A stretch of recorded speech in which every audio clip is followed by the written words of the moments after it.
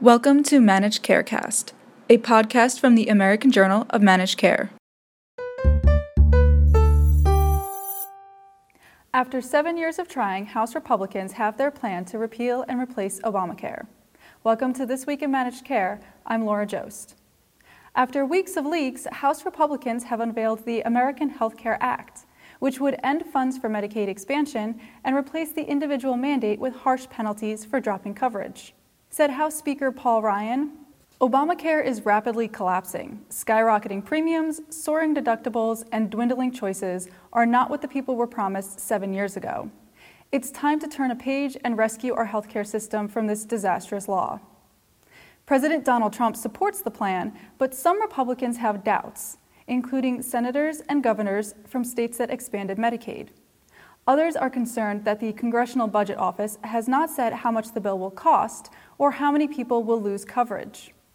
Key parts of the law would add a 30% surcharge for people who let their coverage lapse for 60 days, key provisions that bar insurers from refusing to cover pre-existing conditions and allow children to stay on family coverage until age 26, cancel a host of taxes that paid for the Affordable Care Act, including those on high earners, medical devices, and tanning salons, replace Medicaid expansion with funds to states for hospitals that serve the poor and uninsured, replace ACA subsidies with tax credits based on age instead of income, and nearly double the contribution limits for health savings accounts and expand how they can be used.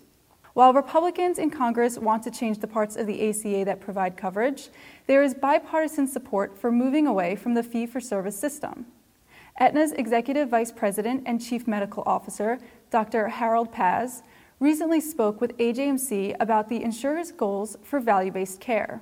Aetna has been putting a great deal of emphasis in our strategic plan over the past several years on value-based relationships with providers, with hospitals, health systems, and physicians. At the present time, about 45% of our payments are through some type of a value-based relationship. Our goal is by 2020 to get to 75% of our payments in some type of a value relationship, and only about 25 will be in traditional fee-for-service reimbursement models. Walgreens has trained pharmacists and pharmacy technicians at 50 specialty pharmacy locations in an advanced cancer care curriculum.